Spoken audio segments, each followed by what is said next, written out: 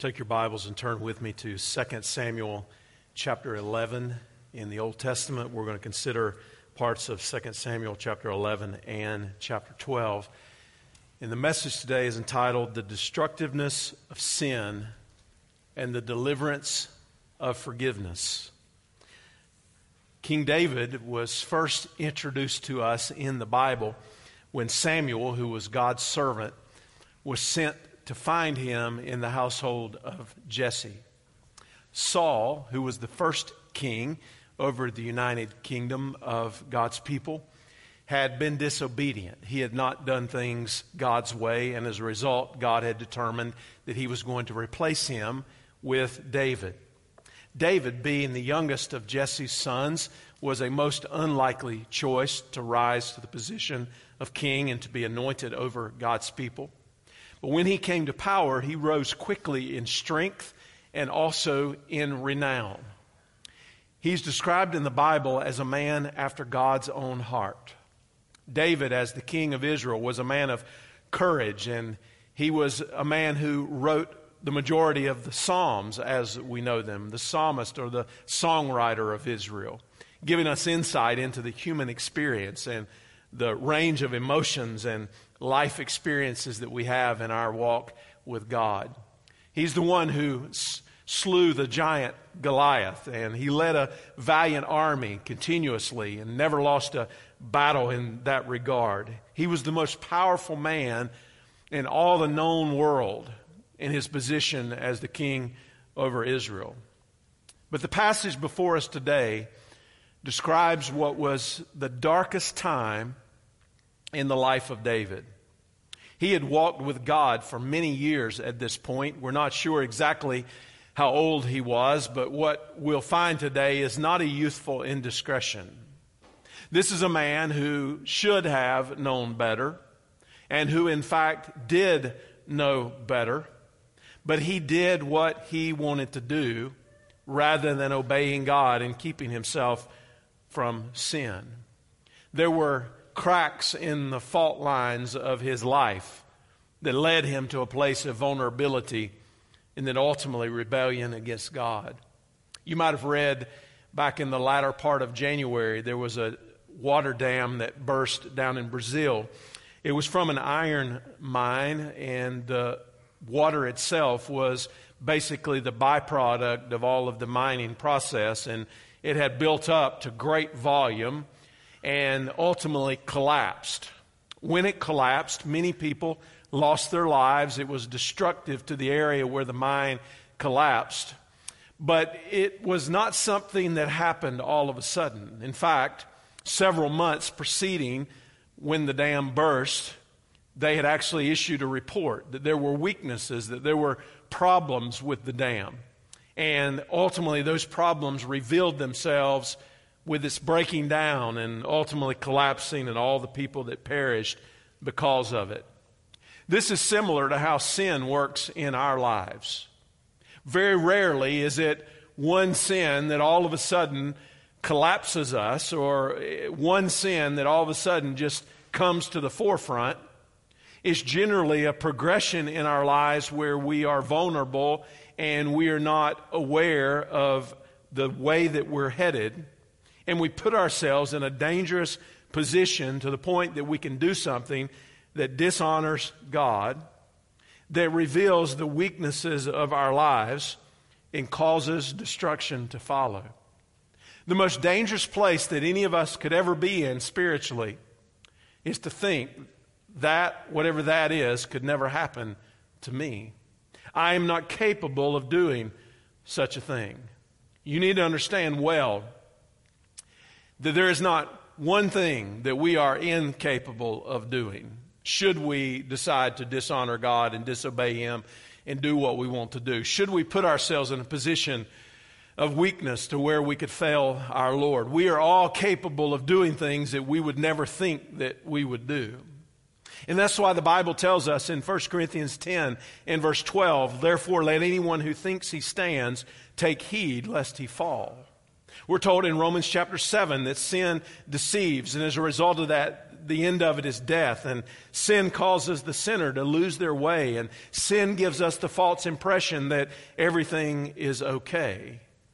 And you see, one of the weaknesses in King David's life to begin with was that he had already previously departed what God said to do and how God said to do it. He had taken on multiple wives for himself in contradiction to the direct command of God. In fact, in Deuteronomy 17, it said he must not acquire many wives for himself, speaking of the king, so that his heart won't go astray, so that he may fear the Lord his God, to observe all the words of his instruction.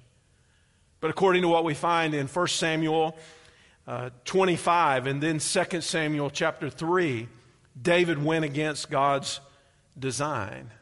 So when we start down that road, we get to a certain point that anything could potentially go. Anything could potentially happen. And I think David had a sense of entitlement. After all, he had had all of this personal success. He had had all of these victories. He's the most powerful monarch of all. He could do what he wanted to do. Sometimes we can be in a situation where we have a sense of entitlement. We think, well, we've served God for all of this time and we've done right, and certainly it'll be okay if we indulge in just this one thing. David lacked accountability. Who would question him? Who was going to come into the king's presence and question the direction that he was going in? And I want us to consider this account today in light of certainly the sexual sin that took place, because sexual sin is very serious, particularly in the regard that it's a sin against one's own body. But I think it's really a narrative for us about all of sin, not just isolated to this one sin. We can't, as Christians, come to this account and think, well, we're not guilty overtly of adultery, therefore this passage must not apply to me. Instead, we would look at the Scripture and say, okay, this is a narrative about what happens when we give in to temptation, we succumb to sin, and we disobey God. So I hope that we'll look at this with humble hearts and watchful eyes as a reminder of the destructiveness of sin and the deliverance of forgiveness. And I want us to work our way through this, in a sense, in movements or aspects of what's taking place in the story. And the first is this, that is sin committed. And we begin reading in 2 Samuel chapter 11, and we'll read the first 5 verses here. In the spring, when kings march out to war, David sent Joab with his officers and all Israel. They destroyed the Ammonites and besieged Rabbah, but David remained in Jerusalem. One evening, David got up from his bed and strolled around on the roof of the palace. From the roof, he saw a woman bathing, a very beautiful woman. So David sent someone to inquire about her, and he said, "Isn't this Bathsheba, daughter of Eliam, and wife of Uriah the Hittite or the Hittite?" David sent messengers to get her, and when she came to him, he slept with her. Now she had just been purifying herself from her uncleanness. Afterwards, she returned home. Verse 5, the woman conceived and sent word to inform David, "I am pregnant."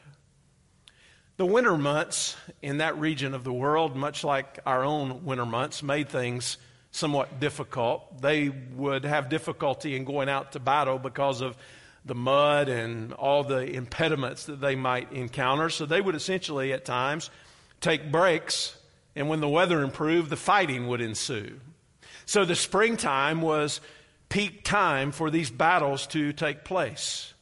David should have been out with his troops for battle, but instead he stayed behind. 2 Samuel chapter 10 tells us that they had just won a significant and decisive victory at the end of that chapter, and David was not where he was supposed to be. Sin often begins when we are not where we are supposed to be. When we put ourselves in a place where we are more likely to do something we would not otherwise have done, then we put ourselves in a place where we are more prone to sin. And so it was with David.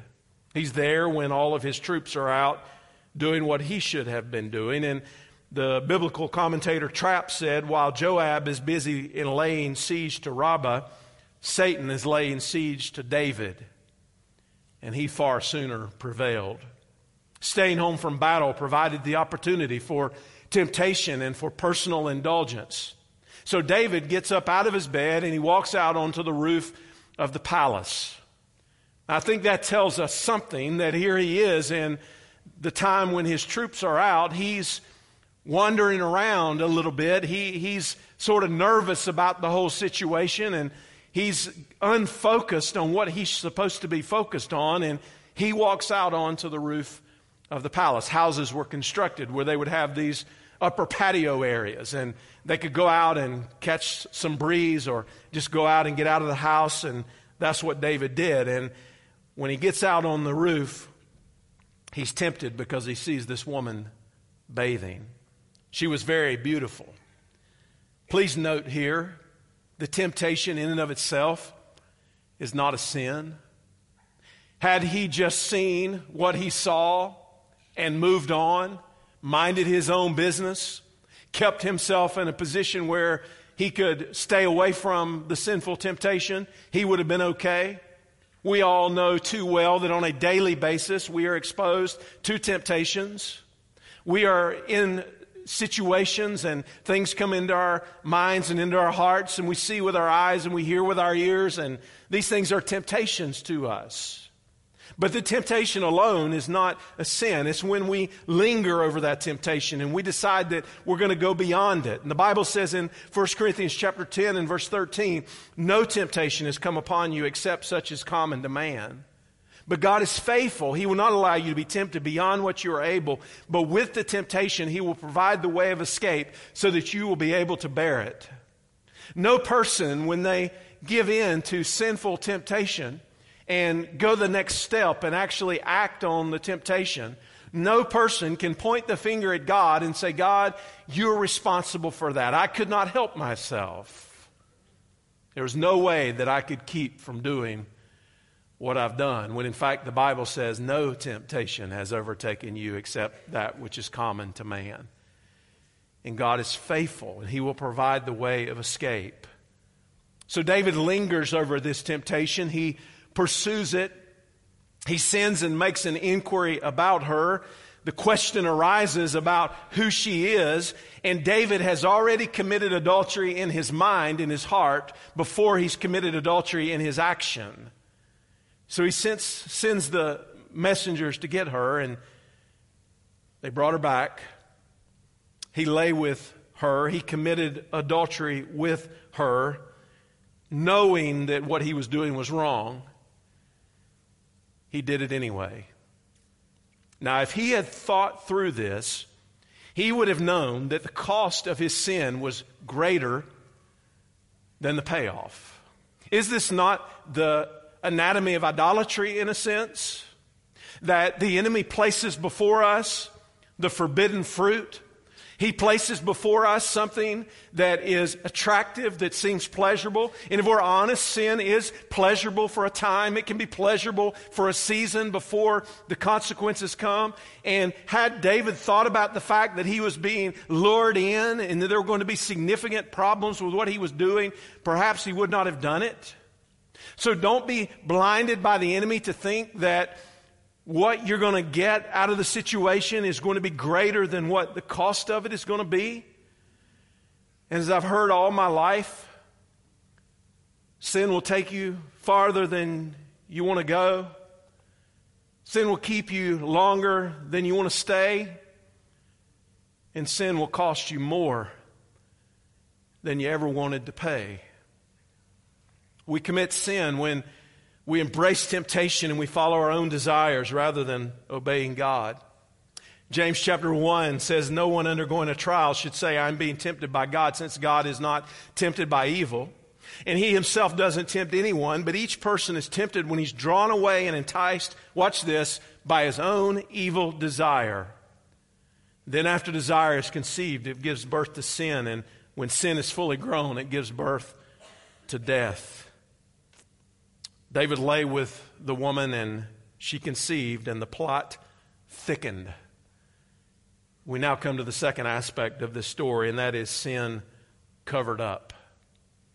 It says here in 2 Samuel chapter 11 and verse 6 that David sent orders to Joab. Let's read the account of what takes place.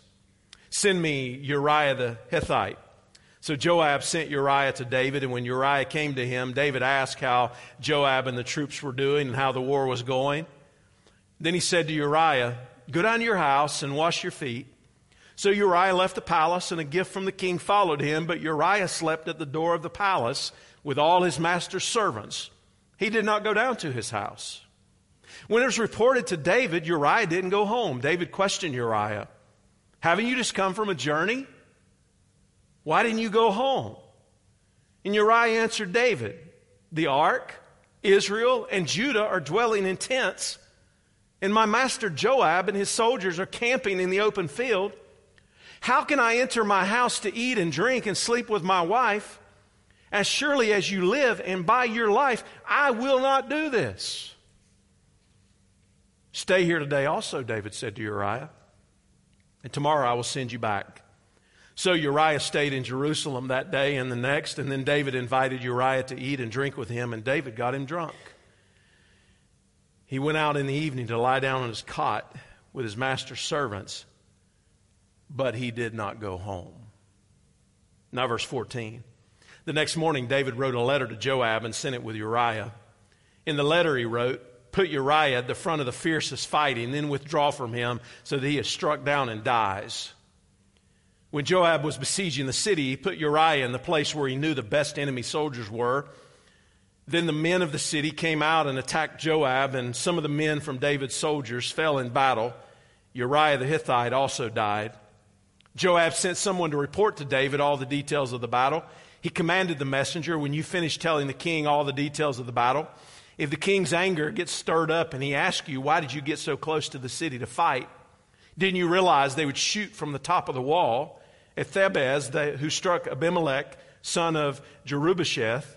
Didn't a woman drop an upper millstone on him from the top of the wall so that he died? Why did you get so close to the wall? Then say, your servant Uriah the Hittite is dead also." Then the messenger left. When he arrived, he reported to David all that Joab had sent him to tell. The messenger reported to David, "The men gained the advantage over us and came out against us in the field, but we counterattacked right up to the entrance of the city gate. However, the archers shot down on your servants from the top of the wall, and some of the king's servants died. Your servant Uriah the Hittite is also dead." David told the messenger, "Say this to Joab. Don't let this matter upset you, because the sword devours all alike. Intensify your fight against the city and demolish it. Encourage him." When Uriah's wife heard that her husband Uriah had died, she mourned for him. When the time of mourning ended, David had her brought to his house. She became his wife and bore him a son. Now watch this. However, the Lord considered what David had done to be evil. David found out that Bathsheba had conceived in their encounter and that she was pregnant with a child. At this point, he should have repented and cut his losses, taken responsibility for what had happened, but he did what unrepentant sinners often do, and that is he tried to hide his sin. Sin begets more sin. Sin can turn into a spiral to where something that we've done becomes a combination of things that we have done, and all of a sudden the trouble has increased. Now we all know that the attempt to hide sin is foolish. Sin is never hidden from God. Sin can only be attempted to be hidden from God. Oh, we can deceive ourselves. We can deceive other people, at least for a time. But you can never deceive God, because God sees all things. And it is the utmost foolishness to think that somehow we can hide something from God. And as soon as we are conscious of the sin that we have done, the right thing to do is not to hide it, It is to take it to the Lord in confession and repentance. But David decided he was going to conceal it and cover it up rather than deal with it. So he sends word for Uriah to be brought back to the city of David. His plan was that Uriah would go home and enjoy the comforts of home and have a sexual encounter with his wife, and the problem would be covered. But Uriah was a man of honor and integrity. He said, the ark, the people, the tents, they're all out there. My commander is out there. I will not do this. So David tries again, and he actually gets him drunk. And even though he got him drunk, he still wouldn't go and be with his wife. So David writes the death sentence for Uriah, places it in Uriah's hand, sends him back to the commander, and the message there was that he was to be put into the fiercest part of the fighting, and David knew there was a good possibility, if not a high probability, that he would be killed in the middle of that fighting. And that's exactly what happened to Uriah. And is it not interesting that when the word came back to David about what happened, is it not interesting how flippantly David responds to it? He says, oh, well, the sword devours one as well as the other. See, what he's trying to do is he's trying to ease his conscience. He's trying to say, oh, well, these things happen. This is just par for the course.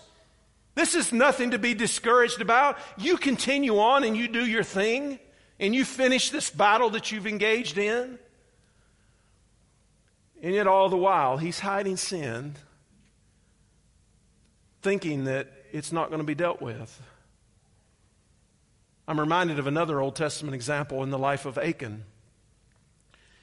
Joshua chapter 7 records the event. You remember anything about it, you know that they were victorious over Jericho in Joshua chapter 6.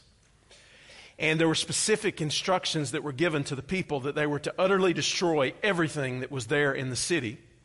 They were to take nothing for themselves. The only thing they were to do was to spare Rahab and her family. Not only spare Rahab and her family, but also take the silver and the gold and the precious metals and bring them back and have them put into the treasury of God. So they were not to be for personal gain. And they went on from there to a place called Ai, and they thought that certainly under Joshua's leadership, they were also going to have a swift victory there, and they were overwhelmed. And Joshua's wondering, what happened? We should have won this victory just like we overcame Jericho. We should have dominated these people. And God told Joshua that something had happened. That within the camp, there was someone who had not obeyed him, who had taken what was not theirs, and they were to consecrate themselves, and the next morning the one who was guilty would be identified. Achan, when confronted, confessed what he had done, and as judgment for his sin, he and his family were stoned to death, and everything that they had was burned. You say, wait a minute. Is the God of the Old Testament different than the God of the New Testament? I thought we were under grace and under forgiveness. God has not changed. He remains the same from eternity past to eternity future. And what this shows to us is that the holiness of God is the character trait that He embodies, out of which everything else flows. That our God is a holy God and He is a consuming fire, that He will not ignore sin, that there will be consequences for sin. And as we'll see as we move forward in this, were it not for the fact that the consequences of our sins were laid upon Jesus Christ, if it were not for the fact that there was a propitiation that was made for our sins when the ultimate mercy seat, the Lamb of God, gave Himself so that our sins could be forgiven. God was not ignoring sin. God was dealing with sin. And in it, He was showing us the way of deliverance. So this story is a reminder to us of the high price of sin and the cost of not obeying the Lord. Uriah is killed, word comes back, and then David subsequently takes Bathsheba as his wife. But if you want to see commentary on what God thinks about the whole situation, look again at chapter 11 and verse 27. However, the Lord considered what David had done to be evil. You understand that sin is evil. Sin is evil. We call it for what it is. When God saw this, He said that this sin was evil. We have light and we have darkness. We have righteousness and we have unrighteousness. We ultimately have heaven and we have hell. And there is a significant contrast in the Word of God between the two. And if we are not in right standing with God, we have no hope. And now we move from sin covered up to the third aspect, and that is sin confronted. Now it's interesting that David's state of heart and mind in the days that followed are reflected in part in Psalm 32. He wrote 2 psalms as a result of this experience in his life, Psalm 32 and Psalm 51. Psalm 51 being the full-on expression of repentance before a holy God. Psalm 32 talking about the experience that he had. And David wrote in Psalm 32, "Blessed is he whose transgression is forgiven and whose sin is covered," speaking of being covered by God. He said, "Blessed is the man to whom the Lord does not impute iniquity and in whose spirit there is no guile." But here's what David said about his sin. "When I kept silent, my bones grew old through my groaning all day long. Day and night your hand was heavy upon me, and my vitality was turned into the drought of summer." And he said, "I acknowledge my sin to you, and my iniquity I have not hidden." So what he's describing is the full-on weight of sin and the reality of conviction when the Holy Spirit gets a hold of our lives, when we have disobeyed God and we have dishonored God. We feel it down to the depths of our bones. There's a sickness within us. There's a weight that is within us because of the heavy hand of God that is upon us because of what we've done. An intense conviction and continual misery followed David's sin, but he still did not confess it on his own. Oh, he knew the struggle of living a double life, yet he did not listen to his own conscience or to the Holy Spirit, and God had to send somebody to confront him. The Bible says in Numbers 32 and verse 23, "Take note, you who have sinned against the Lord. Be sure your sins will find you out."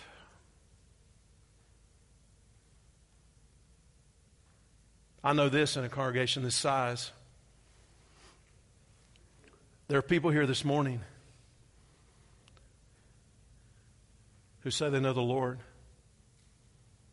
who are attempting to cover up and conceal their sin, thinking, "Oh, this won't hurt anybody. Oh, nobody will know. Oh, I've gotten by with this for a long time. It'll be okay." And the enemy is telling you to keep going down that path. Keep trying to cover it up. Dig the hole deeper. Make the consequences even greater. And he has convinced you in the hardness of your heart, in the blindness of your eyes, and the deafness of your ears that God is ignoring what is taking place in your life. And perhaps you are on the cusp of God sending someone to you to confront you with your situation. Understand well that what we cover in the sight of the Lord will uncover for all to see. But what God covers when we uncover it to Him is where we find forgiveness and freedom. Do not listen to the enemy who is telling you that it's okay to keep going down that road that you're going down. That there will not be a price to pay for whatever it is that you're involved with.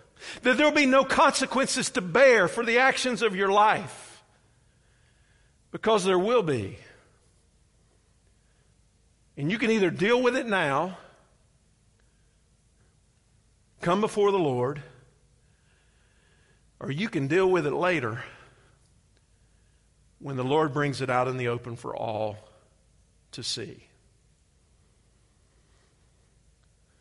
I can't tell you how many times I've been lied to through the years as a pastor in difficult situations, dealing with people who had gotten off on the wrong track. I've been looked straight in the eyes countless times and seen the denial of sin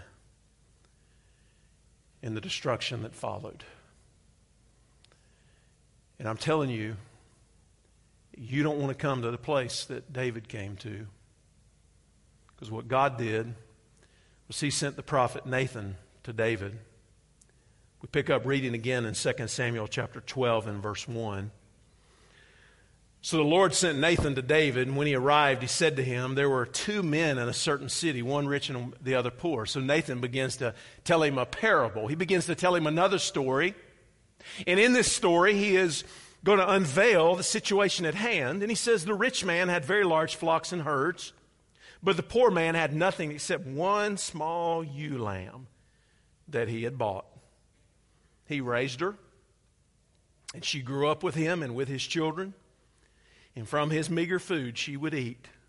From his cup she would drink. And in his arms she would sleep. She was like a daughter to him. Now a traveler came to the rich man, but the rich man could not bring himself to take one of his own sheep or cattle to prepare for the traveler who had come to him. Instead, he took the poor man's lamb and prepared it for his guest. Nathan presents a parable,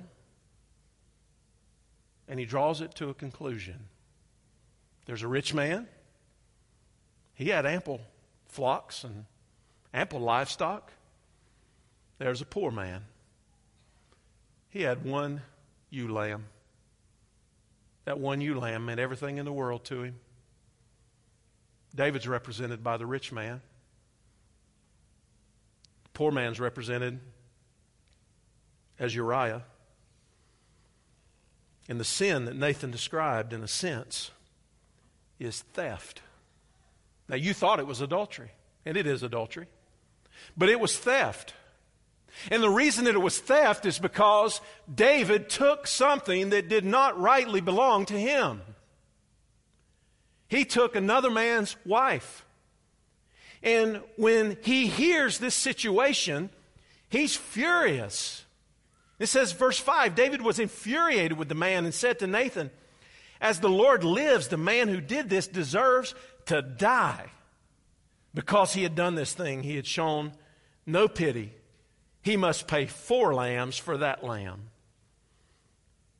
He passed judgment on the man that the man should die, even though it wasn't a capital crime. And isn't this the height of irony?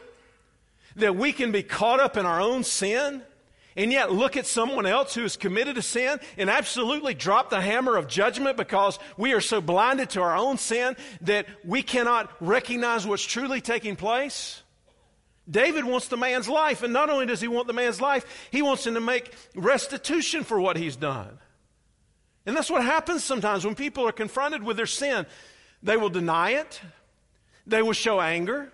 They will rationalize for what they've done. They will blame others and seek a way of escape. And yet here David is in the moment at the crescendo of this account. Verse 7. Nathan replied to David, you are the man. This is what the Lord God of Israel says. I anointed you king over Israel, and I rescued you from Saul.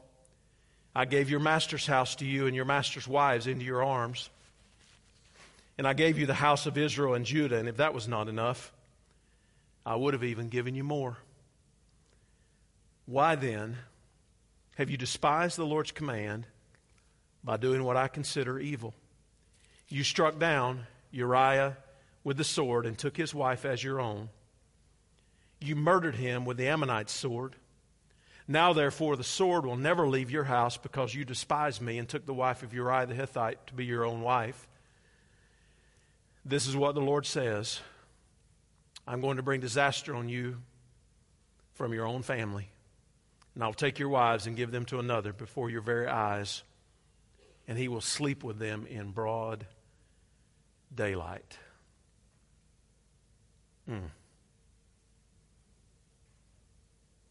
I always thought growing up, I've heard this story preached I don't know how many times. I became a Christian in February of 1979, 40 years ago. I always envisioned in my mind's eye Nathan coming into the presence of a king with boldness, pointing a bony finger in his face at the culmination of this story and saying, "You are the man." And maybe he did it that way. Certainly what he said. Maybe it was with that type of bold forcefulness of a prophet. But I've also wondered, further I've gone along in the Christian life and seen the pain of people falling by the wayside and sinning egregiously and breaking families up and giving a poor testimony for Christ. I wonder if old Nathan didn't say those words with the weight of sorrow. Reckon he looked at the king with tears in his eyes. Said, "You're the man, David." Brokenness in his spirit for what had taken place. David's sin at its foundation was ingratitude to God. Remember, I told you it was adultery. I told you it was theft. But we get insight here from what Nathan says, that it was at its foundation ingratitude to God. Nathan says, from the word of the Lord, God says, "I gave you so much, and yet you've done this." Is that not the nature of how sin entered into the world to begin with? That God placed Adam and Eve there in the garden, and He walked with them in the coolness of the day, and He provided for them everything they could possibly need. And He said, "There's just this one thing that you shall not do, and that is that you are not to eat of the tree of the knowledge of good and evil, because there's going to be consequences to follow." And all they could see was the one tree, the forbidden fruit. How often does Satan get a hold of us and we've got so much? We've got a blessed family. We have so many friends and brothers and sisters in Christ, and we have so many blessings and provisions from a holy God. And sin blinds us and gives us this tunnel vision to where all we can see is the thing that we shouldn't be seeing. And God says that is the way of destruction. And He says, "Why have you despised the Lord's command in doing what I consider to be evil?" And you understand that David was despising God Himself. 1 John chapter 1 and verse 6 says, "If we say that we have fellowship with God and we walk in darkness, we lie and we do not practice the truth." And then we move to this final aspect of the story, and that is sin confessed. Very short sentence in verse 13 in David's response. Here it is. "I have sinned against the Lord." Do you know in the original Hebrew that's only 2 words? Fewer words are more when it's spoken in truth. Just 2 words. "I've sinned against the Lord." He recognized what he had done in that moment, and he confessed. This is an example for us of how we should confess when we've done wrong. Not, "I made a mistake, I made an error in judgment, I made an indiscretion." All that's just excuses. We want ourselves to feel better, and we want the other people around us to feel better about what we've done and about the consequences that we've brought. And what we need to do is we need to be willing to come before a holy God, ideally before our sin has been uncovered before all to see, and to go and to confess to God and to deal with the situation that we have created and just simply say, "I have sinned." But you understand, we've gotten to the place in the church where we're much more concerned about what other people think about us than what we think God thinks of us. That's what we're concerned about. Why do you think that we have empty altars and dry eyes and hard hearts? Because we're in the midst of the religious activity, but not walking in brokenness before a holy God. We're not recognizing what it means to have a right relationship with Him. And David said, I have sinned. And that psalm that I referred to earlier in Psalm 51, he cries out to God and he says, have mercy on me, O God, according to your steadfast love and according to your abundant mercy. Blot out my transgressions. Wash me thoroughly from my iniquity and cleanse me from my sin. For I know my transgressions and my sin is ever before me. Against you and you only have I sinned and done what is evil in your sight, so that you may be justified in your words and blameless in your judgment. Most people are but a prayer of repentance away from true life change. But yet they're cornered by the devil, weighed down by their own denial, wallowing in the situation they've created. And God is saying, that's not how I created you to live. And here was the response back to David. The Lord has taken away your sin, and you will not die. Now, immediately speaking here in terms of the penalty for adultery under the Mosaic law, which was death. But he's talking ultimately about the restoration of his relationship with God as well. 1 John chapter 1 and verse 9 is written to believers that if you will confess your sin, that God is faithful and just to forgive you of your sin and to cleanse you from all unrighteousness. And you understand what sin does. Sin has the effect of grieving the Spirit of God. Just like I think Nathan was grieved when he had to point his finger into the face of the king and say, you are the man. I think when the Holy Spirit of God sees down deep within us and he sees not only the actions that we have undertaken, but he sees the motivations of our hearts and he sees the thoughts that have brought us to the place where we sin egregiously against God. He is grieved for what happens. And the Bible says that he is quenched, that it's like taking a wet blanket and throwing it over a candle when we sin. And while we are not severed from our relationship with God, as David was not, our relationship with God is greatly hindered when we're caught up in sin. Galatians 6 and verse 7 and 8 says, do not be deceived. God is not mocked. For whatever a person sows, he will also reap, because the one who sows to the flesh will reap destruction from the flesh, and the one who sows to the Spirit will reap eternal life from the Spirit of God. Nobody sins in isolation. Forgiveness is full and free at the point of repentance, but consequences from our behavior often remain, and that certainly was the case in David's life. The baby who was conceived would not live. That's hard for us to understand and even harder to accept. But when sin takes root, even the innocent suffer.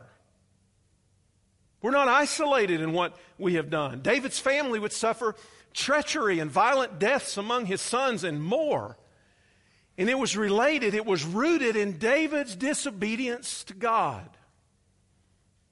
Now we got to be careful at this point. I understand that there are many things that happen because we're living in a sin-fallen world, and we cannot identify everything that happens in our lives or in the lives of someone else as a direct consequence of something that we've done. That's not the point that I'm making, but that is the point that I'm making in David's life, because that's what the Bible says. That's the reality of the pain of what took place. And God is the God of mercy and grace, but let us never forget that God is also the God of justice. And let me close with what our hope is.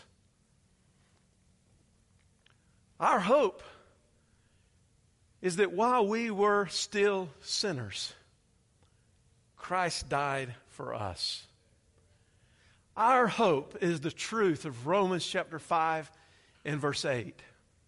And the reality of Romans chapter 10, that if we will confess with our mouth that Jesus is Lord and believe in our heart that God has raised him from the dead, we will be saved. So you understand what's happening here. It's not as though we can hide our sin and somehow God just ignores it and it's okay and we just keep rolling on because he's the big guy in the sky and we can get by with it. Not at all. If we die in our own trespasses and sins, already being spiritually dead, but then being physically dead, entering into eternity apart from having the forgiveness of God in Christ, we will spend eternity in a place that the Bible calls hell. And it will be in hell that we will pay the wages for our own sin. There will not be one sin that is not paid for, that the wages will not be exacted upon. But the blessing of grace and mercy and forgiveness is that Jesus, the Son of God, was willing to leave the glory of heaven and enter into the mess of this earth, to take on flesh as 100% God and 100% man, to subject himself to being tempted at every point as we are, yet he was without sin, to be willing to be nailed to a cross so that the penalty for our sin would be laid upon him.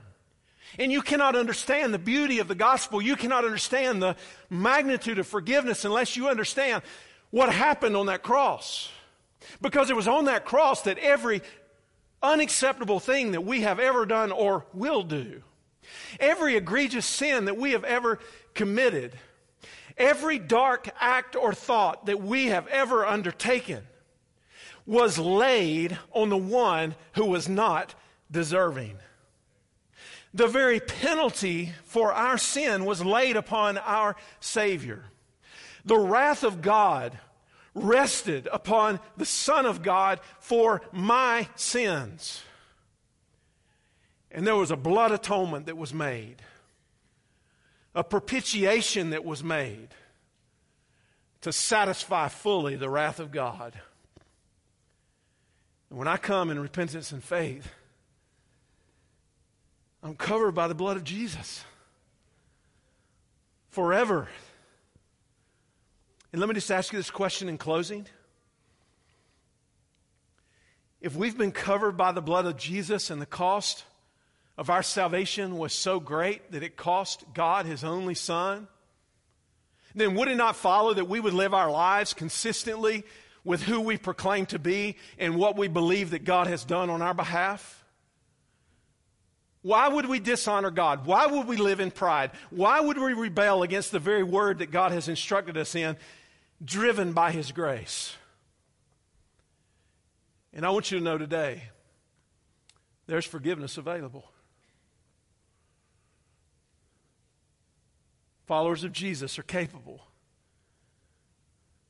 of doing some very serious things.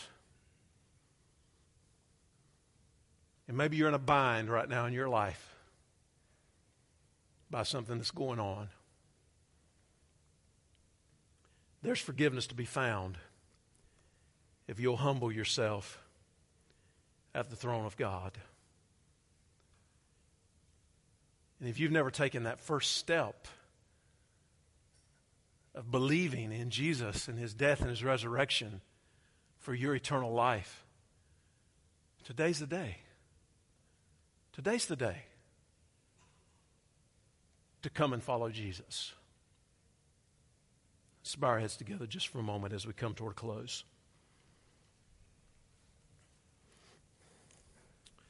As our heads are bowed and we're preparing for a closing song and a time of response and invitation, listen, I know this is a hard message, but it's one we desperately need. It's one the church needs for the glory of God. And in just a moment, I'm going to pray and we're going to sing. And God's stirring some of you. I know he is. He's stirring some of you to salvation, and he's stirring some of you to a place of repentance about something that's going on in your life. The enemy's going to tell you to wait. He's going to tell you you got plenty of time. He's going to tell you don't go embarrass yourself in front of those people. Friend, I'd rather embarrass myself in front of people than I had ignore what God was calling me to do. Would you hear the leading of the Holy Spirit through His Word and respond?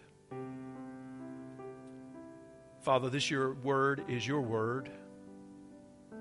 We're grateful for the account in David's life that tells us not only about the danger and the destructive nature of sexual sin, but really the anatomy of all sin and how we get ourselves in bondage and strongholds and brokenness that we should not be in. Lord, you know every person's thoughts, motivations, heart, and actions. Everything is laid bare before you. There's nothing hidden from your sight. And I pray there not be anybody in this place today that would try to cover what you're ultimately going to uncover in the sight of all. But that they would have their sins covered and forgiven through the blood of Jesus and through the freedom of repentance and confession to willingly say, I have sinned against you, God. So you use this time of close, Lord, however you see fit. Help us to listen well and to obey you. Thank you for Jesus and for the cross, without which we would have no hope. But in Him we have eternal hope through the promise, through the blood, through the power of the resurrection. And we pray all these things in Jesus' name. Amen.